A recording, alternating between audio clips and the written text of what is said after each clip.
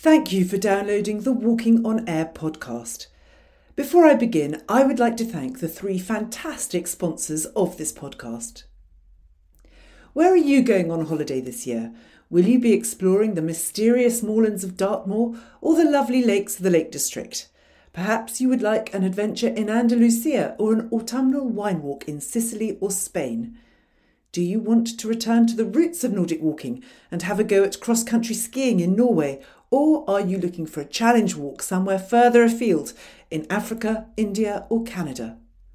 You can find holidays to all these incredible destinations and many more at walkingwomen.com.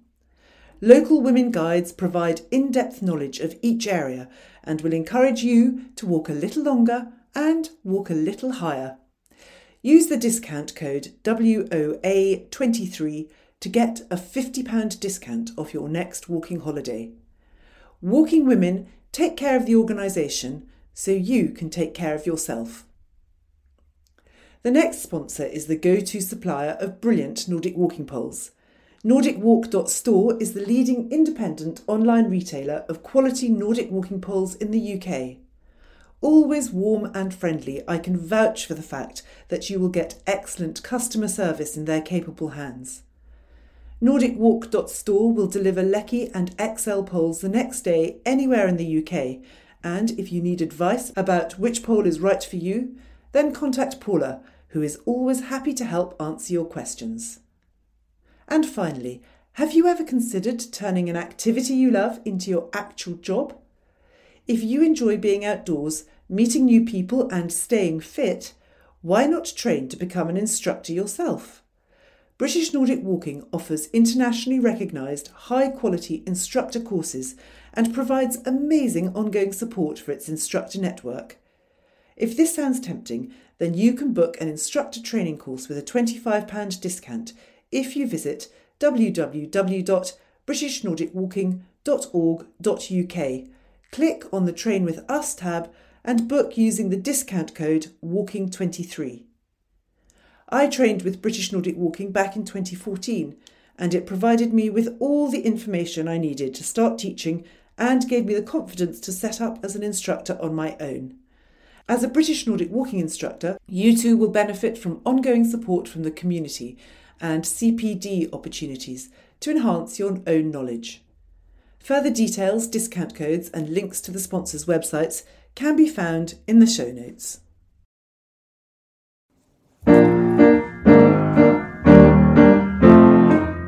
Hello and welcome to the double award-winning Walking on Air podcast.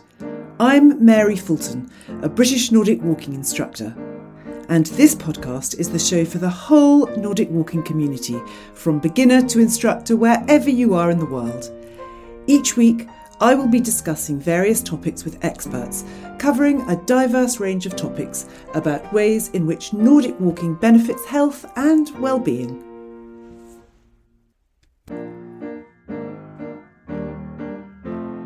Today I'm talking to Peter Barrett about endurance Nordic walking. He is an avid outdoor enthusiast, having competed and participated in outdoor sports throughout his life. He has taken part in many marathons, half marathons, mountain marathons and endurance challenges, and has trained and helped many other athletes to achieve their own PBs and goals. He has also organised many race and challenge events himself. Peter took up Nordic walking over 10 years ago, inspired by seeing people using walking poles in an efficient and effective manner, and he and his wife Susie are currently putting plans together for a Nordic walking challenge event in the Yorkshire Three Peaks, and he joins me today to tell us more about that. Hello, Peter Barrett, and welcome to Walking on Air. It's lovely to see you today. Hello, Mary. It's good to see you too. I'd like to start by asking you what exercise you were into before you discovered Nordic walking. Well, throughout my life, I've done lots and lots of different activities, mostly individual sports, with the exception of playing lacrosse, which was really my first venture at high level into sort of team sport. So walking And mountaineering is one of my passions, and I'm a qualified mountain leader. Orienteering, both on foot and on mountain bike, taking part in mountain marathons, mountain biking, running, where I'm actually a qualified running coach. Silly sports like potholing. The thing that takes up quite a lot of our time alongside Nordic walking at the moment is kayaking. So, how did you go from that to get into Nordic walking? Well, it was interesting actually because I saw a group out walking locally to me when we lived in Kent, and they were using Nordic walking poles. And I've seen plenty of people walking with poles in the hills. Some people using poles in running races there, but no one actually using them effectively. And you think, well, actually, they're more of a hindrance. You're carrying this extra weight. And then I just was inspired by the fact that people were using Nordic walking poles, using them effectively. So I found a local group, joined that group, and learned to walk, and met my wife at that group. So I haven't looked back. How fantastic. So, Nordic walking brought you a new hobby and a new love. That's just Yes. wonderful. And apart from finding your wife, what other benefits have you experienced from Nordic walking? I think it's one of those things that it gives you that good level of fitness. It maintains that full body workout, and you can cover ground much, much quicker. You're using that extended stride, sharing the load between all of the muscle groups.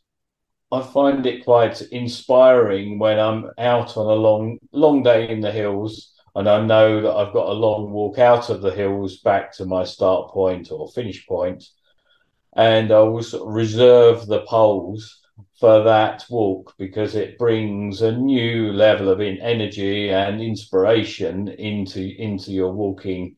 Just allows you to get through to the end of the day with a smile on your face. Brilliant. So, do you find it rewarding in any way? Absolutely, yes. It's one of those activities that I think you can do anywhere. You can do it in the town, you can do it in the country. It doesn't require a lot of sort of setup time or preparation. Other than the poles, you don't have any additional equipment, and it's engaging. It sort of encompasses the whole body, encompasses the mind. And I live a very busy and stressful life, and Nordic walking takes me away from all of those other sort of stresses. If I just went out for a walk, within minutes my mind would wander off to all of those other daily troubles and activities. Nordic walking is engaging and takes you away from that. And I think the other thing that I find rewarding about it is if we're out with groups of people, relative novice Nordic walkers, to see their faces when they realise that they've got effortless speed and they're catching up with other people that you see in the distance, and they go past them, and there's that smile on their face because they've got that reward from being able to achieve that. I totally agree with everything that you've said. Now, today we're here to discuss endurance events relating to Nordic walking. And I just want you to define for the audience exactly what an endurance event is. Well, when you posed that question to me, I actually wasn't quite sure what an endurance event was. So I went and looked at our Mr. Google, and Mr. Google said that it was a walking activity between 5 and 10 miles at a spirited or good pace. Oh, I like the word spirited. That's great. If you'd asked me that question without me looking at that, I would say that it was something over 5 miles, but perhaps up to 200 miles, with a challenge component to it. An endurance event could also be one where there is particular terrain challenges, hills, mountains, rough terrain, rivers to cross, a whole array of things. So an endurance event, I think, is something that is a challenge for the person that is doing it, and we do it to the best of our ability to enjoy. Great answer. And can you describe the difference that poles make to competing in an endurance event, or taking part, I should say, in an endurance event? I think it's one of those things that the poles in a Nordic walking event define the event. They create the style for that event. The one thing that I've seen is that the Nordic walking poles and Nordic walking style have actually enabled people to do things that they wouldn't ordinarily do. So my wife, for example, wasn't a runner. I was a reasonably accomplished runner when we met. So she started to do running events, but with her poles. And ironically, she was entered under the name Susie Sticks Capella. And got known in some of the event circles that we did as the lady with the sticks. And I've seen many other mountain racers enter races and use poles to bring their speed up and enable them to do something that they wouldn't ordinarily do. And can you share with us some of your own endurance event highlights? I'll just pick on two. One was the Carrymore Mountain Marathon, which is now known as the the original mountain marathon, going back to 1998. And that particular year it was in the Howgill Fells, and it was absolutely atrocious weather, gale force winds, just driving rain. The hills were saturated because it had been wet, and we got our best result in that event because everyone else gave up. The second one I'll pick up on is at the other end of the scale. Is I ran an event some years ago leading a group of sort of urban Nordic walkers that weren't particularly fit to start with to do the British coast to coast. So we took a group of people that were, if you like, Saturday morning group walkers to do an event and feel that sort of elation of achieving something for themselves. It wasn't about doing it quickly. It was about doing that challenge and the personal satisfaction. And how do you go about training for an endurance event? Is it only for the super fit, and how does Nordic walking itself help you train? Sorry, there are three questions there. Right. So in first answer, no, it's not for the super fit. I think it's about embracing the challenge that you're going to do, and importantly, setting a plan to get ready for that event. That plan needs to be realistic and scaled to the event that you're doing. So first, have a plan. I or someone's local instructor can help with defining what that plan is. And a plan is individual and personal because everyone will start at slightly different points and everyone will have slightly different achievement goals from that event. The second point is within that plan is to mix up activities. You should do some fast work, some hill work, and things that wouldn't appear to be in line with the challenge. So some very short, very fast activities. There is a term within running where it's called empty miles because people think, I'm doing an endurance event, I just need to go and get the miles in. But what you can end up doing is just putting those miles in, but not actually building any more endurance into your body. So by mixing the activities, what it actually does is it breaks down the fibers in the muscles. Normally hurts for a day or two after that, but each time you break those fibers down, they take a couple of days to repair, but they grow back stronger each time. So you're building that strength and endurance as the preparation for the event. Finally, I think you need to build a nutrition, hydration, and clothing strategy into that so that you plan for the event. Probably the most famous endurance event that people think of first when they hear the term endurance event is a marathon.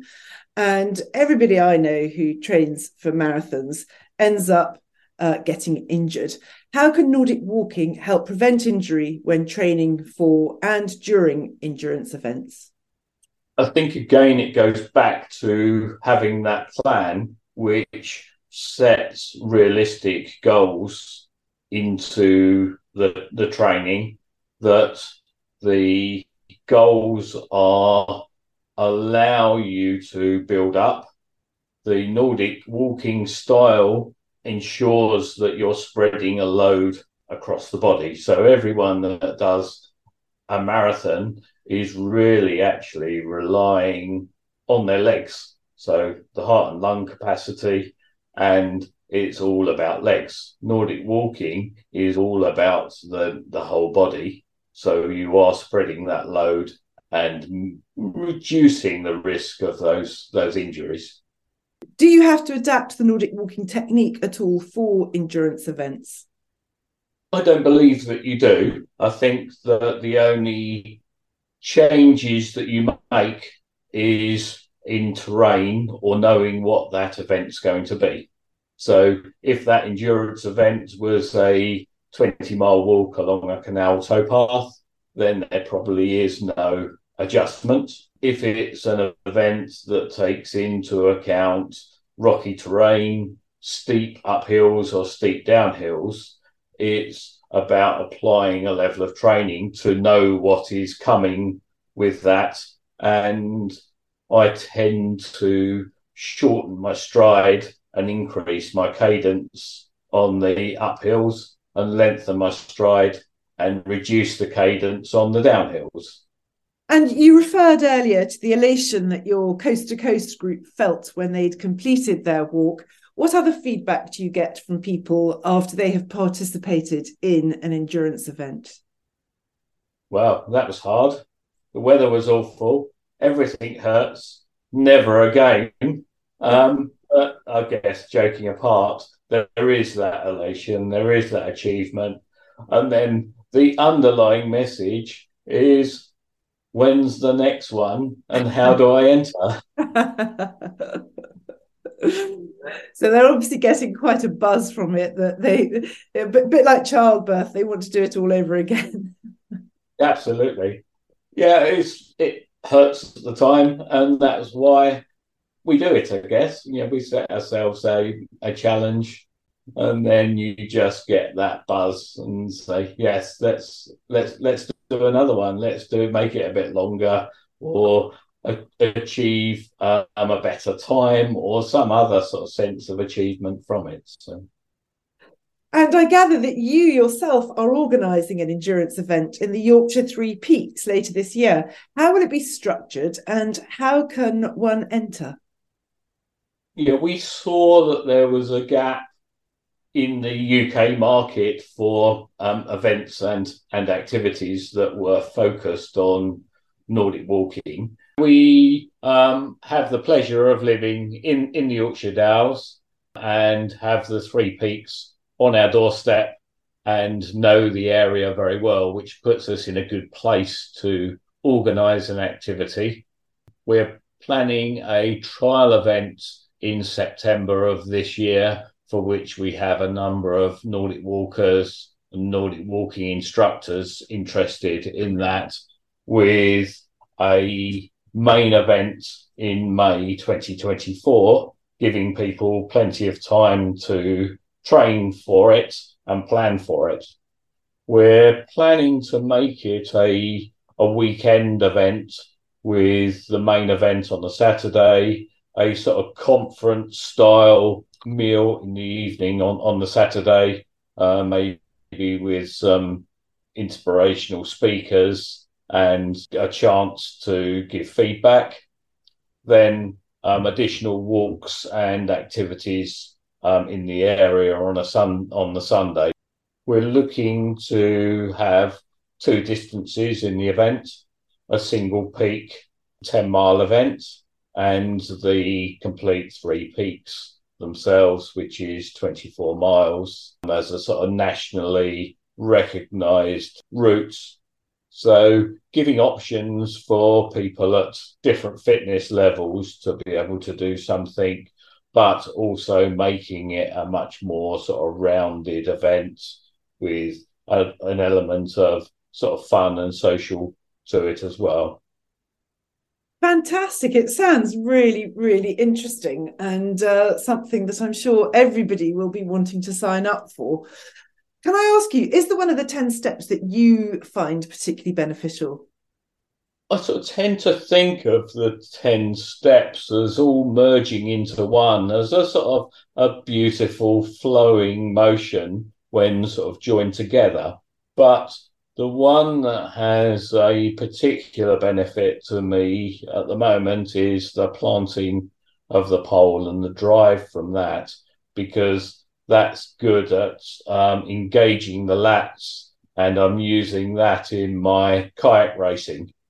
So that's the one. My focus at the moment is to get that sort of drive and lateral motion, because we've just entered the kayak racing season. So, well, good luck with that. And finally, can I ask you, what is your top tip for walking on air? just get outside and do it. I think it's one of those things that you can have that euphoric feeling, clearing the mind, taking away the stress of life. And it's something that everyone can do. It's within reach of everyone. It's not a particular sport that needs a lot of activity, equipment, investment. So just get out in the air. Peter Barrett, thank you very, very much for coming on Walking on Air today and sharing your top tips and your expertise about endurance events. Thank you very much, Mary.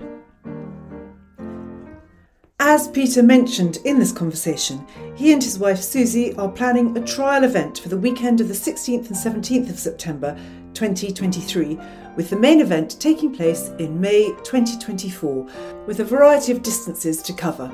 For further information, please contact Peter and register your interest at peter@townendbarn.org.uk.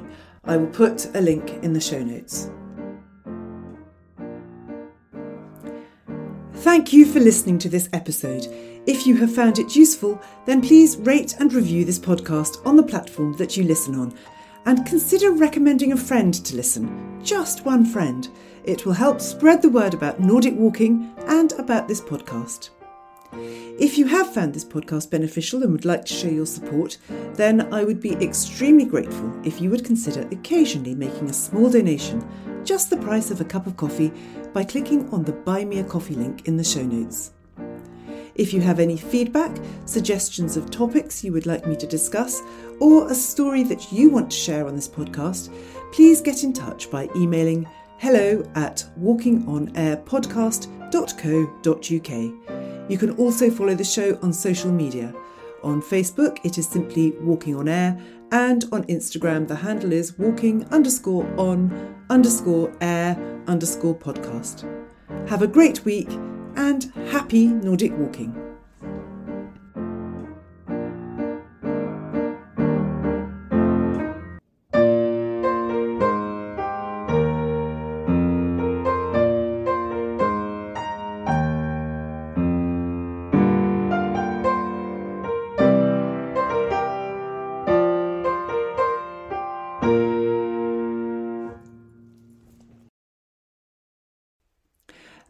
Finally, before I go, I would just like to thank this episode's sponsors, British Nordic Walking, NordicWalk.store and Walking Women. Their support enables our community to share knowledge and learn together.